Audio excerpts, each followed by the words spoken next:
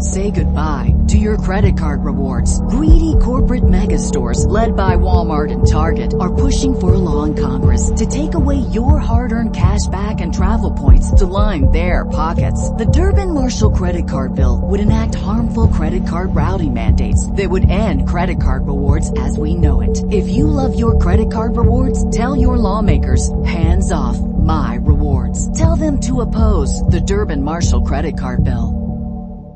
Truth is stranger than fiction, and this is the proof.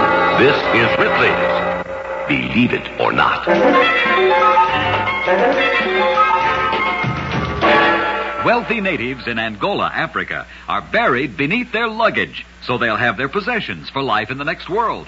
Believe it or not. In a moment, I'll tell you about a dream that came true.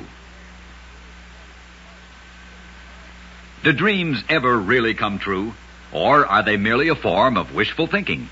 For John Helder, a farmer from Soham, England, a dream was something more than mere fantasy. It was rooted in fact. So when Helder dreamed of falling in love with a girl he saw in his dream, he began to search for that girl from house to house for months, until finally he actually found her.